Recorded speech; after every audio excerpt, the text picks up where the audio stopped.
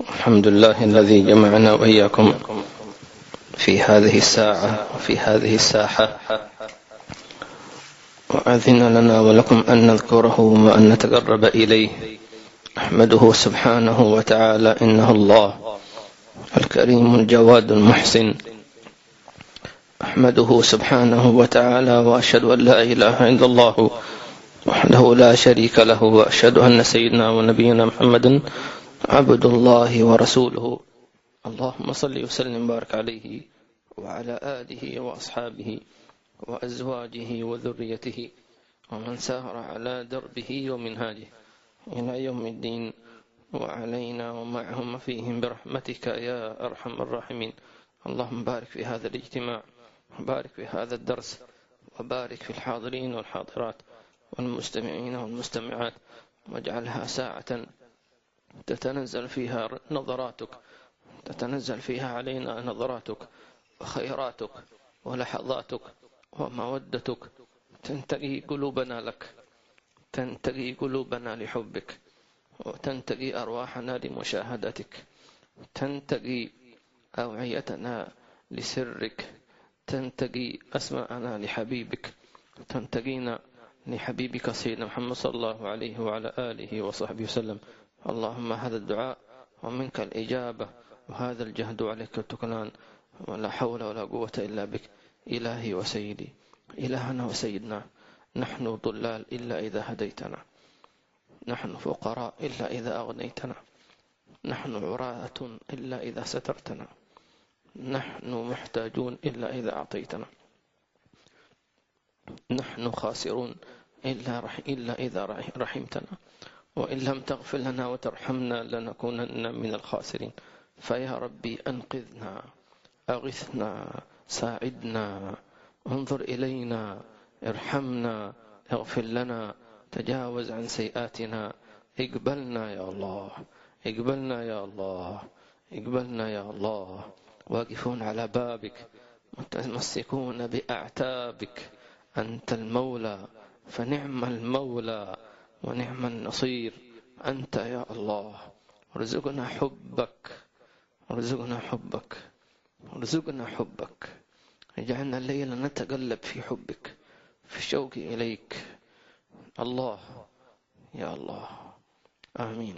على هذه النية وعلى ما نسأل من الصالح نسير أسأل الفاتح إلى حضرة النبي.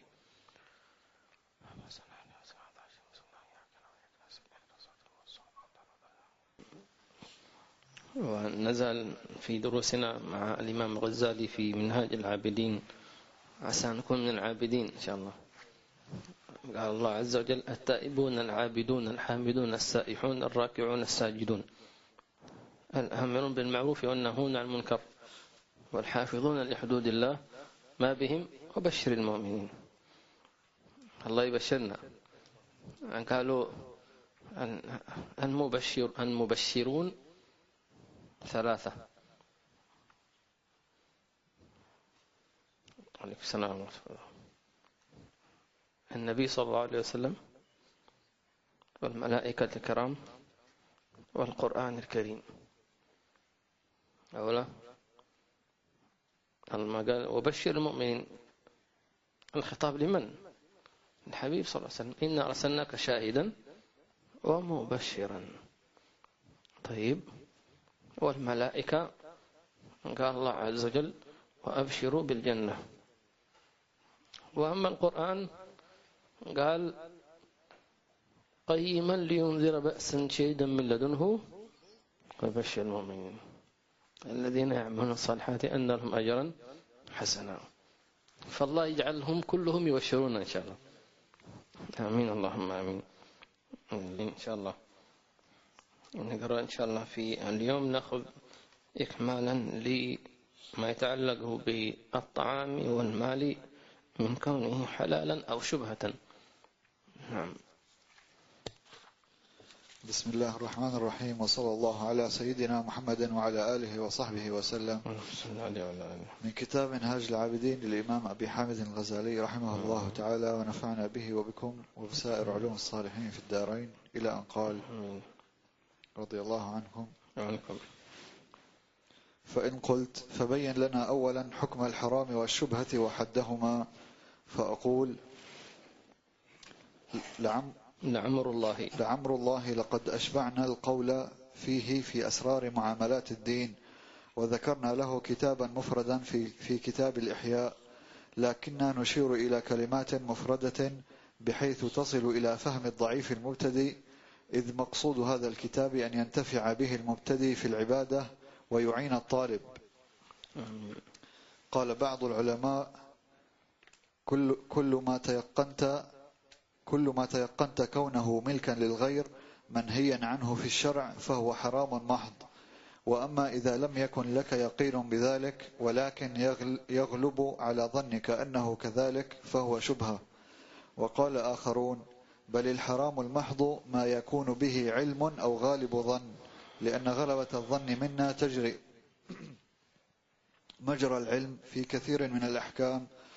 فأما إذا تساوت الأمارتان حتى تبقى شاكا لا يكون لأحدهما ترجيح عندك فذلك شبهة، يشبه أنه حلال ويشبه أنه حرام، فاشتبه أمره عليك والتبس حاله.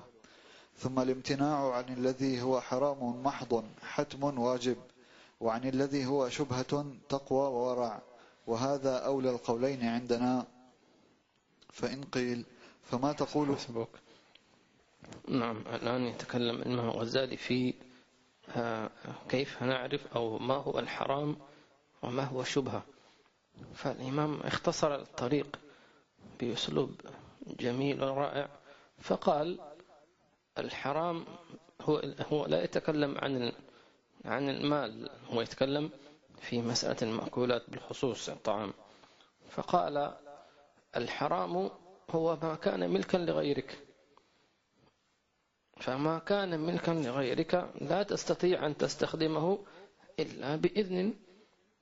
طيب، هذه التمرة مثلا ليست ملكي، ولكن صاحب البيت أحمد جزاه الله خير قدمها لنا، أو علمنا أنه وضع التمرة على الطاولة معناه أنا أأذن لكم بأكلها. طيب، فإذا كان الطعام ليس ملكا لي فلا يجوز لي أن آكله إلا بإذن صريح، أو علمت أن صاحب هذا الطعام لن يمانع بالأكل. طيب، لذلك لابد الإنسان يكون حريص على أكله وطعامه وشرابه. والشبهة هو أن تشك في نسبة هذا المال أو الطعام، هل لفلان أم لغيره، فهنا كذلك أقل نسبة من الحرام. فيقول الإمام الغزالي: فالحرام يجب أن تبتعد عنه، والشبهة يسن من الورع أن تبتعد عنه. لذلك النبي صلى الله عليه وسلم عندما رأى سيدنا الحسين رضي الله عنه وارضاه كان طفلا، كان يحبو في المسجد وكان جائعا، فوجد تمرة في المسجد فأخذها، فبدأ الحسين ابن علي يمضغها، فرآه النبي صلى الله عليه وسلم بسرعة فحمله وقال: كخ كخ كخ، وأدخل إصبعه الشريف حتى أخرجها. فقال: لا أضمن أن تكون هذه إلا من الصدقة. شوف كيف النبي صلى الله عليه وسلم لا يريد أن تدخل الصدقة في جوف حفيده أو صبته. هو صح أن الصبت ليس مكلف صغير، ليس بالغ، ما يعرف، لكن النبي صلى الله عليه وسلم يعني ممكن واحد يقول: طيب ليش ما خلاه يأكل ما دام طفل ليس عليه ذنب؟ النبي لا ينظر إلى مسألة عليه ذنب أو لا ذنب، يعني لأن الطعام لو أكلته ولو كنت أظن أنه جائز أنا لا آثم صحيح، ولكن أثرها يبقى، أثرها يبقى، مفهوم؟ فالنبي لا يريد يكون أثر الصدقة الحرام أن تكون في جوف الحسين بن علي رضي الله تعالى عنه وأرضاه، وعن أبيه وعن جميع ذريته.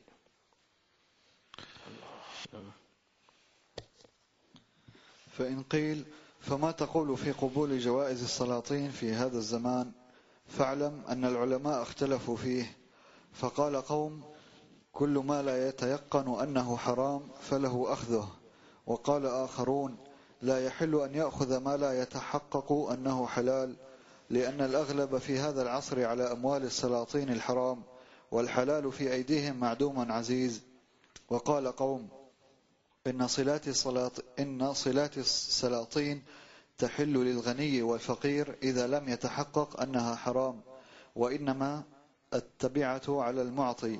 قالوا لأن النبي صلى الله عليه وآله وسلم قبل هدية المقوقس ملك الإسكندرية واستقرض من اليهود مع قول الله سبحانه وتعالى أكالون للسحت. قالوا وقد أدرك جماعة من الصحابة أيام الظلمة وأخذوا منهم، فمنهم أبو هريرة وابن عباس وابن عمر وغيرهم رضوان الله عليهم أجمعين. وقال آخرون لا يحل من أموالهم شيء لغني ولا لفقير، إذ هم موسومون بالظلم، والغالب على أموالهم السحت والحرام، والحكم للغالب فيلزم الاجتناب. وقال آخرون ما لا يتيقن أنه حرام فهو حلال للفقير دون الغني، إلا أن يعلم الفقير أن ذلك عين الغصب، فليس له أن يأخذه إلا ليرده على مالكه.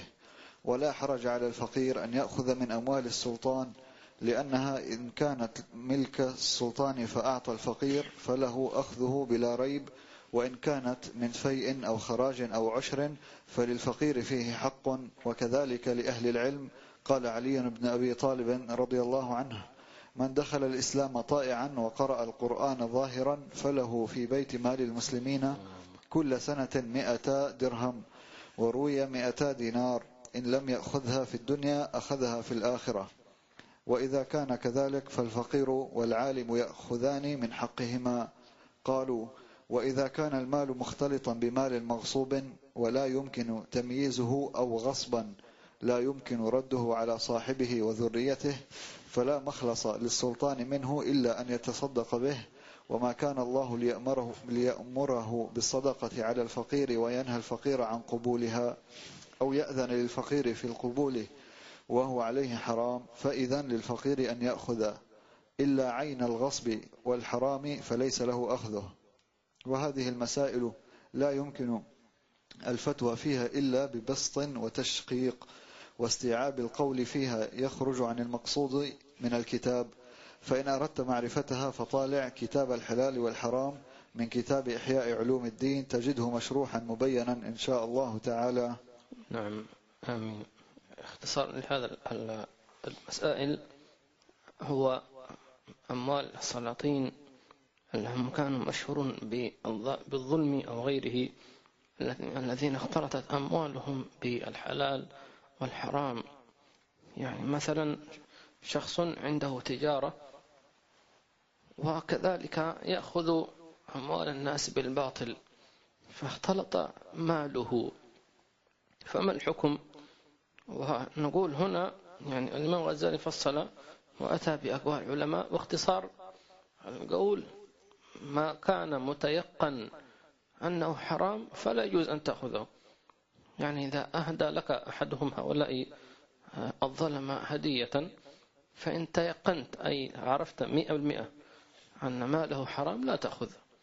وأما إذا لم تتيقن فلك أن تأخذه من حيث الجواز، والأفضل الامتناع ورعا. لماذا؟ لأن الشبهة هي ليست حرام، ولكن الشبهة تورث الظلمة. وقيل أن الشبهة تورث الشهوة، والمقصود بالشهوة هي الشهوة المحرمة والعياذ بالله تبارك وتعالى. فإذا اشتهى إنسان لحرام فاعلم أن هناك شبهة دخلت إلى بطنه. اشتهى أن يشرب الخمر والعياذ بالله عز وجل، مجرد يعني رغبة في نفسه، فمعنى أن هناك شيء تسلل دخل إلى باطنك فأثر. تمام؟ وربما هذا الذي دخل إلى باطنك ربما فيه درهم حرام، فيه درهم إيش حرام، فأثر في ذلك الأمر. صحيح هو لا إثم عليك، مجرد خاطر، فإذا صرفته ولا ذلك. لكن الصالحون أرباب القرب والمعاملة مع الله يقول من أين أتى هذا الخاطر، كيف دخل، فيبدأ يحاسب نفسه. تمام، حتى يعرف المصدر. وكنت سابقا ضربت لكم مثلا إذا رأى الإنسان في بيته مثلا حشرة أو مثلا فأرا أو كذا في البيت، طيب استطاع أن يقبض عليه ويقتله. المرحلة الثانية ما الذي سيعمله؟ سيبحث من أين دخل، صح؟ يبحث كيف دخل هذه الحشرة أو هذا الفأر أو كذا، أليس كذلك؟ يبحث في فتحة في شيء من تحت، فإذا وجدها يسدها. طيب فإذا سد خلاص لا يمكن أن ندخل حشرة أو كذا. كذلك الشبهة، طبعا هؤلاء الناس كانوا يحاسبون، نحن ما في حساب، ما في، خليها بس بالبركة. طيب فكانوا إذا وجدوا في أنفسهم يعني تحركت فيهم شهوات محرمة بكثرة، وأحيانا تكون فيها يعني شيء من القوة، معناه أنه في شيء دخل إلى الباطن، فيبحثون من فين حتى يجدوا ذلك. والله يعينهم على ذلك لأنهم صادقون فعلا، لا بد أن نعرف. فإذا وجدوا ذلك استغفروا وتابوا وأنابوا إلى الله عز وجل حتى تصفو بواطنهم.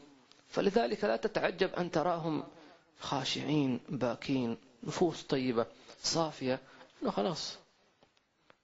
فما بالك نحن يعني شبهة فوق شبهة فوق شبهة، سنة سنتين ثلاثة، تراكمات، لا تجد خشوعا ولا تجد إلا يعني ممكن في رمضان في بعض المجالس الخاصة يحصل خشوع بسبب هيمنة المجلس، لا لأنه خاشعا. مثلا تحضر عن مثلا بعض المجالس هو الخشوع أتى ليس منه وإنما من المحيط الذي حواليه، فيتحرك في قلب الحاضرين شيء يا الله. لذلك قالوا لماذا يسن الإنسان أن يصلي خلف الصالحين؟ لأنه إذا خشع لابد أن يسري خشوعه فيك.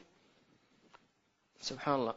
قال الله تبارك وتعالى وجعلنا للمتقين إماما، فاللهم اجعلنا للمتقين إماما جميعا. نعم. في طبعا قد يتبادل لأحدنا سؤال، طيب أنا يعني قد تدخل شبهات في طعامي أو شرابي، ما العمل؟ نقول أنا أعطيك بعض الأمور إن شاء الله إذا عملتها تذهب أثر الشبهة إن شاء الله تعالى. أولا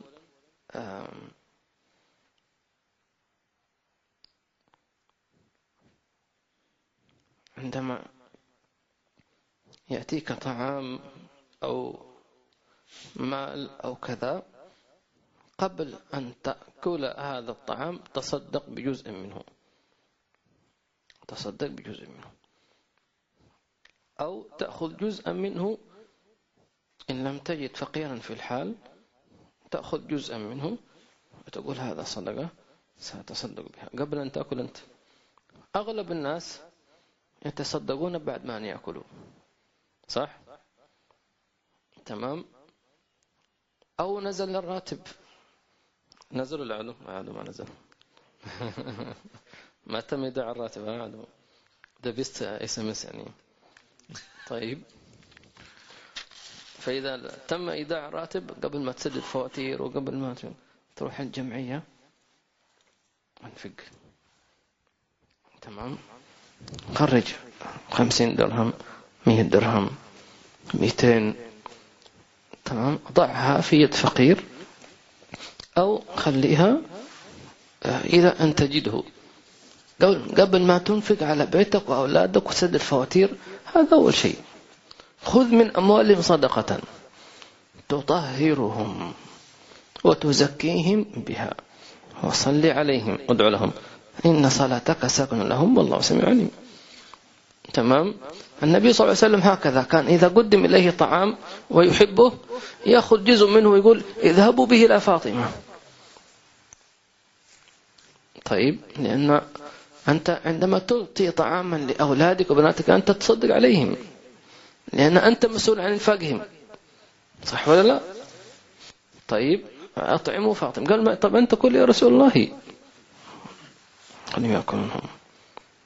سيدنا عمر أهدي إليه عسل، وكان سيدنا عمر يحب العسل جدا، فتصدق به. طيب، ذق ولو لقمة واحدة تصدق بها بس. لماذا؟ قال لأن الله يقول لن تنالوا البر حتى تنفقوا مما تحبون. أنا أحب العسل، أموت في شيء اسمه العسل، ورغم أنف عمر أنا سأتصدق به. لكن الآن فين هو سيدنا عمر؟ حيعطيه أنهار من عسل مصفى ما شاء الله. هو عنده سيدنا النبي كله العسل كله، ما يحتاج يعني. يقول النبي صلى الله عليه وسلم لو كان النبي بعدي لكان عمر، هذا أحلى من العسل. شوف يعني النبي يقول لو في نبي بيتي بعد سيدنا محمد صلى الله عليه وسلم لكان عمر بن الخطاب. في أحلى من هذا الكلام العسل هذا؟ الله يكرمنا. لكن شوف كيف القوة. تمام، أن يتصدق به ولا بجزء منه. كذلك أنت، زوجتك عملت لك طعام أنت تحبه وتشتهيه، تموت عليه زي ما يقولوا، وأنت في الدوام تفكر فيه. طيب، لا بس خذ جزء منه وأعطه جيرانك، أعطه جيرانك جزء منه. صعبة؟ لابد أن تهذب نفسك. إذا أردت الوصال وأردت خطاب الحق لأن الله لا يحب أن تشارك نفسك مع الله. نفسك هذه أمتها بحيث ليس لك رغب ولا رهب ولا طلب إلا هو. لذلك نحن نقول في الأذكار لا مقصود إلا الله، لا مقصود في كل شيء، مش بس في العبادة، حتى في شرب الماء. أنت ليش تشرب الماء؟ عشانك عطشان؟ طب هذا حتى الحيوانات. أنت حيوان؟ أنت بهيمة؟ أنت لا، أنت إنسان. ولقد كرمنا بني آدم. كيف يعني ما أشرب؟ ولا نقول لا اشرب. طيب يعني كيف أنا أشرب؟ قل اشرب الماء لأن الله قال أفرأيتم الماء الذي تشربون. تمام. أأنتم أنزلتموه من المزن أم نحن المنزلون؟ طيب، فلذلك من السنة قبل ما تشرب أن تنظر، لأن الله يقول أفرأيتم الماء الذي تشربون انظر إليه. تمام. هكذا كان النبي صلى الله عليه وسلم ينظر الماء. أنتم أنزلتموه من المزن، فأنت تشرب ماء أنزله الله لك حتى تشرب منه. ليش؟ ليروي ظمأك؟ لا، لكي تشرب ماء مباركا.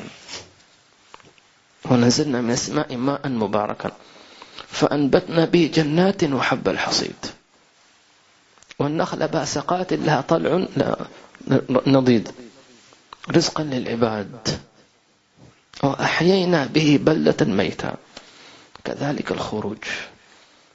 فمن شرب الماء لظمئه ما يحصل رزق ولن تحيا به بلته الميتة. الله يقول وجعلنا من الماء كل شيء حي، حتى قلبك هذا، أليس كذلك؟ فالقلب أرض والقلب بيت، لأنه يسكن فيه حب الله. طيب، فإذا ما شربت الماء لأنه ماء مبارك من الله والبركة هذه عامة. طيب، فاستشعر أنك تشرب هذا الماء أن الله يسقيك. هو فعلا يسقيك. طيب يرويك. فهل ترى أن الله يسقيك من أجل أن يروي ظمأك فحسب؟ إذا أنت ما عرفت الله. تشرب تلمس البركة، تمام. واحد يقول وين أنت يا عيال كذا ما رح نشرب يعني البركة والمشاهدة. نقول هذه المعاني تكون موجودة فيك أصلا، فإذا ما شربت هي ممتزجة فيك. ولا أقول لا تشرب لظمأك، لا اشرب لظمأك، لكن أقول لا تشرب لظمأك فقط. مفهوم؟ الله يثبتنا وإياكم ويرزقنا هذه المعاني والمفاهيم، آمين اللهم آمين.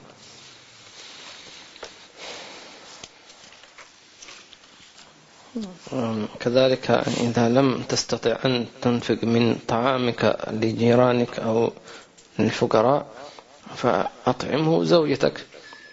فإذا كان وضعت المائدة وفيها ما لذ وطاب خذ لقمة وضعها في زوجتك. هكذا كان النبي صلى الله عليه وسلم. وكان يعني عندما يأكل مع نسائه عليه الصلاة والسلام فكنا نساء يجلسن بجانبه، مش يعني هي أمامه في الطاولة وهكذا بجانبه، حتى يسهل أن يطعمه. تمام. تكون على يسار مثلا فيأخذ لقمة بيده الشريفة ويعطيها فيطعمها صلى الله عليه وآله وسلم. وهذا أذوق وأجمل وأحسن وأحب. تمام. بدل ما تكون بعيدة تعطيها بالشوكة بعدين أعطيها من يديك سهلة أفضل هكذا. وكان النبي صلى الله عليه وسلم يأكل ما تبقى من فيها فيعطيها مثلا تمرة فلا يضعها كلها فيها حتى لا تأكل كلها، فتأخذ جزءا ثم يأكل الباقي. وكان عندنا في تريم هكذا، خاصة في إذا جلس مع المتحابين في الله سبحانه وتعالى، فتقول مثلا الحبايب أطعمنا يا حبيب، فأنت فرحان متحمس تبغى تاكل مثلا، فيمسك التمرة هكذا وأنت تريد ثم يسحبها منك فتأكل أنت جزءا منها وهو يأكل جزء الباقي. سبحان الله. فهذا الشيء يعني من عجائب النبوة وأسرارها صلى الله عليه وعلى آله وسلم. واللقمة يضعها الرجل في فم زوجته له بها صدقة. ومن أسرار الاجتماع على طعام واحد، تمام، مش مائدة واحدة، طعام واحد، بمعنى نأكل من نفس الطبق، هذا يسمون طعام واحد. أما المائدة فمتنوعة. طيب، لذلك كانوا يضعون طعامهم في إناء واحد ثم كل واحد إيش يغرف منه. فمثلا الزوجان لو مثلا يجوا بعض الأشخاص بينه وبين زوجته فيها شيء من تاتش على قولنا، طيب نقول الله أكبر، فنقول خلاص لأنه ما نقدر نتكلم، الله أكبر خلاص هو أكبر جل جلاله. كنا نقول فقالوا من إذا أردت أن تجمع بين زوجين أو صديقين أو صاحبين، مش شرط تكون زوجين، فاجمعهما على طعام واحد. نقول كل أنت من هذا من هذا.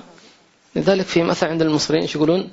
بينه وبينك عيش وملح، صح ولا لا؟ هذا صحيح. فعيش وملح وسلطة وتبه كل شيء موجود. حياكم الله.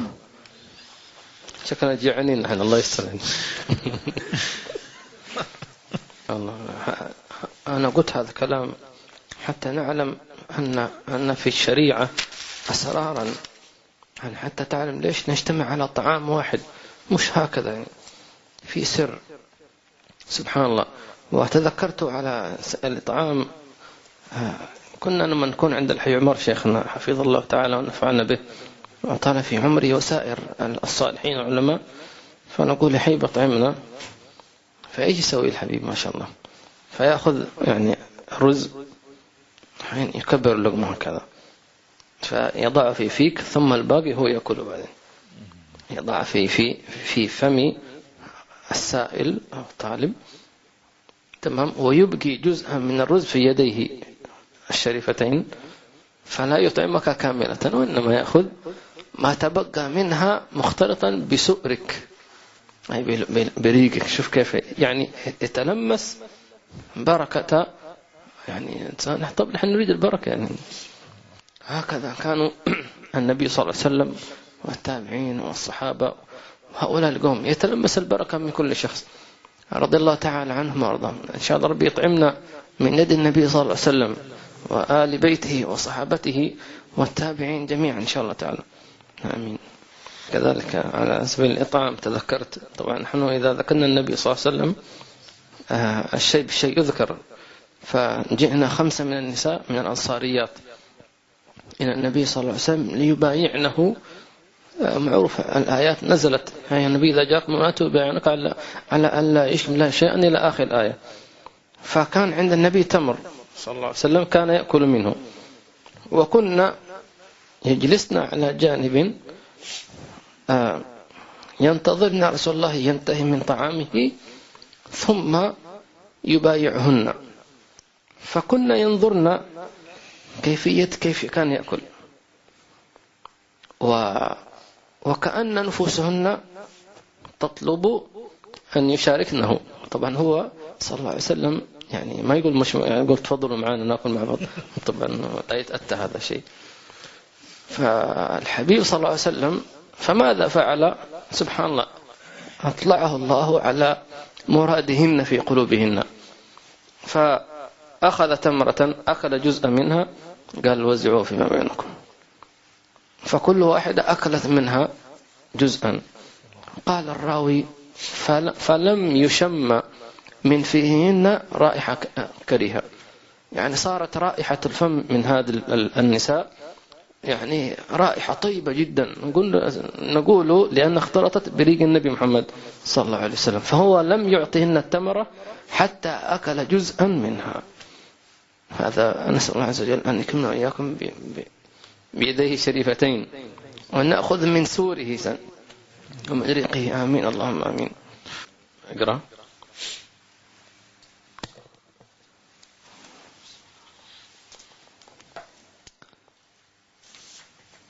فإن قيل فما تقول في صلات أهل السوق وغيرهم هل يلزم ردها والبحث عنها وقد علمت مجازفتهم وقلة نظرهم في معاملاتهم وكذلك صلات الإخوان؟ فالجواب أنه إذا كان ظاهر الإنسان الصلاح والستر فلا حرج عليك في قبول صلته وصدقته ولا يلزم البحث عنها بأن تقول قد فسد الزمان فإن هذا سوء ظن بذلك الرجل المسلم بل حسن الظن بالمسلمين مأمور به. ثم اعلم ما هو الأصل في هذا الباب وهو هنا شيئين أحدهما حكم الشرع وظاهره والثاني حكم الورع وحقه. فحكم الشرع أن تأخذ ما أتاك ممن ظاهره صلاح ولا تسأل إلا أن تتيقن أنه غصب أو حرام بعينه. وحكم الورع ألا تأخذ شيئا من أحد حتى تبحث عنه غاية البحث وتستقصي غاية الاستقصاء فتستيقن أنه لا شبهة فيه بحال وإلا فترده. فلقد روينا عن أبي بكر الصديق رضي الله عنه أن غلاما له أتاه بلبن فشربه فقال الغلام كنت إذا جئتك بشيء تسألني عنه ولم لم تسألني عن هذا اللبن؟ فقال وما قصته؟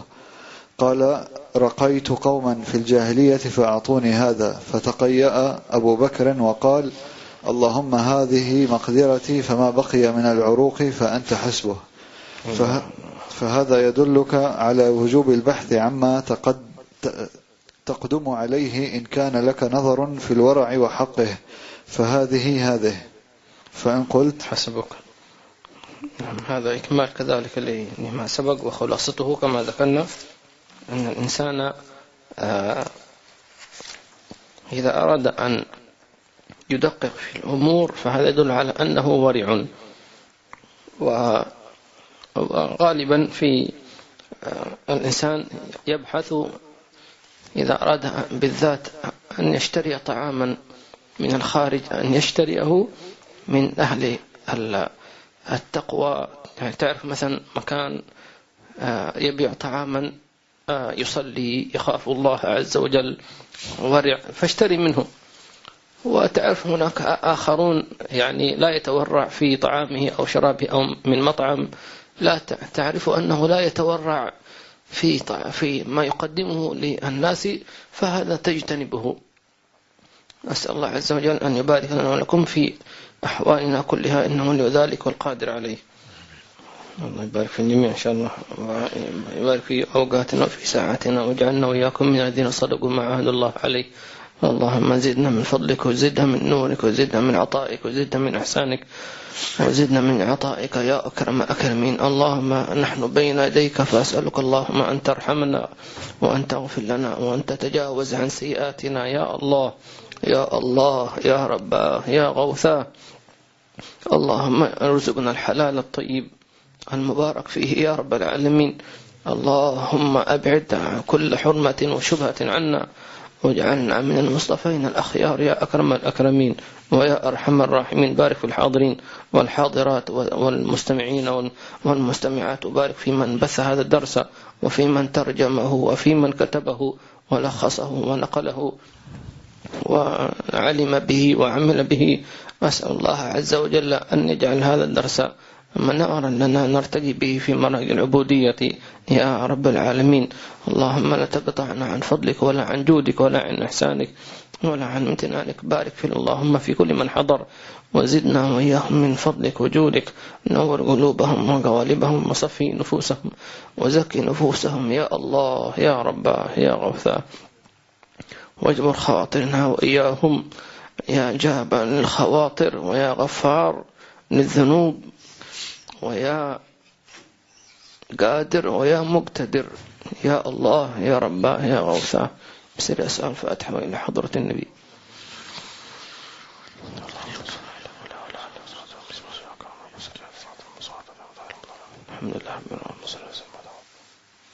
الحمد لله رب العالمين.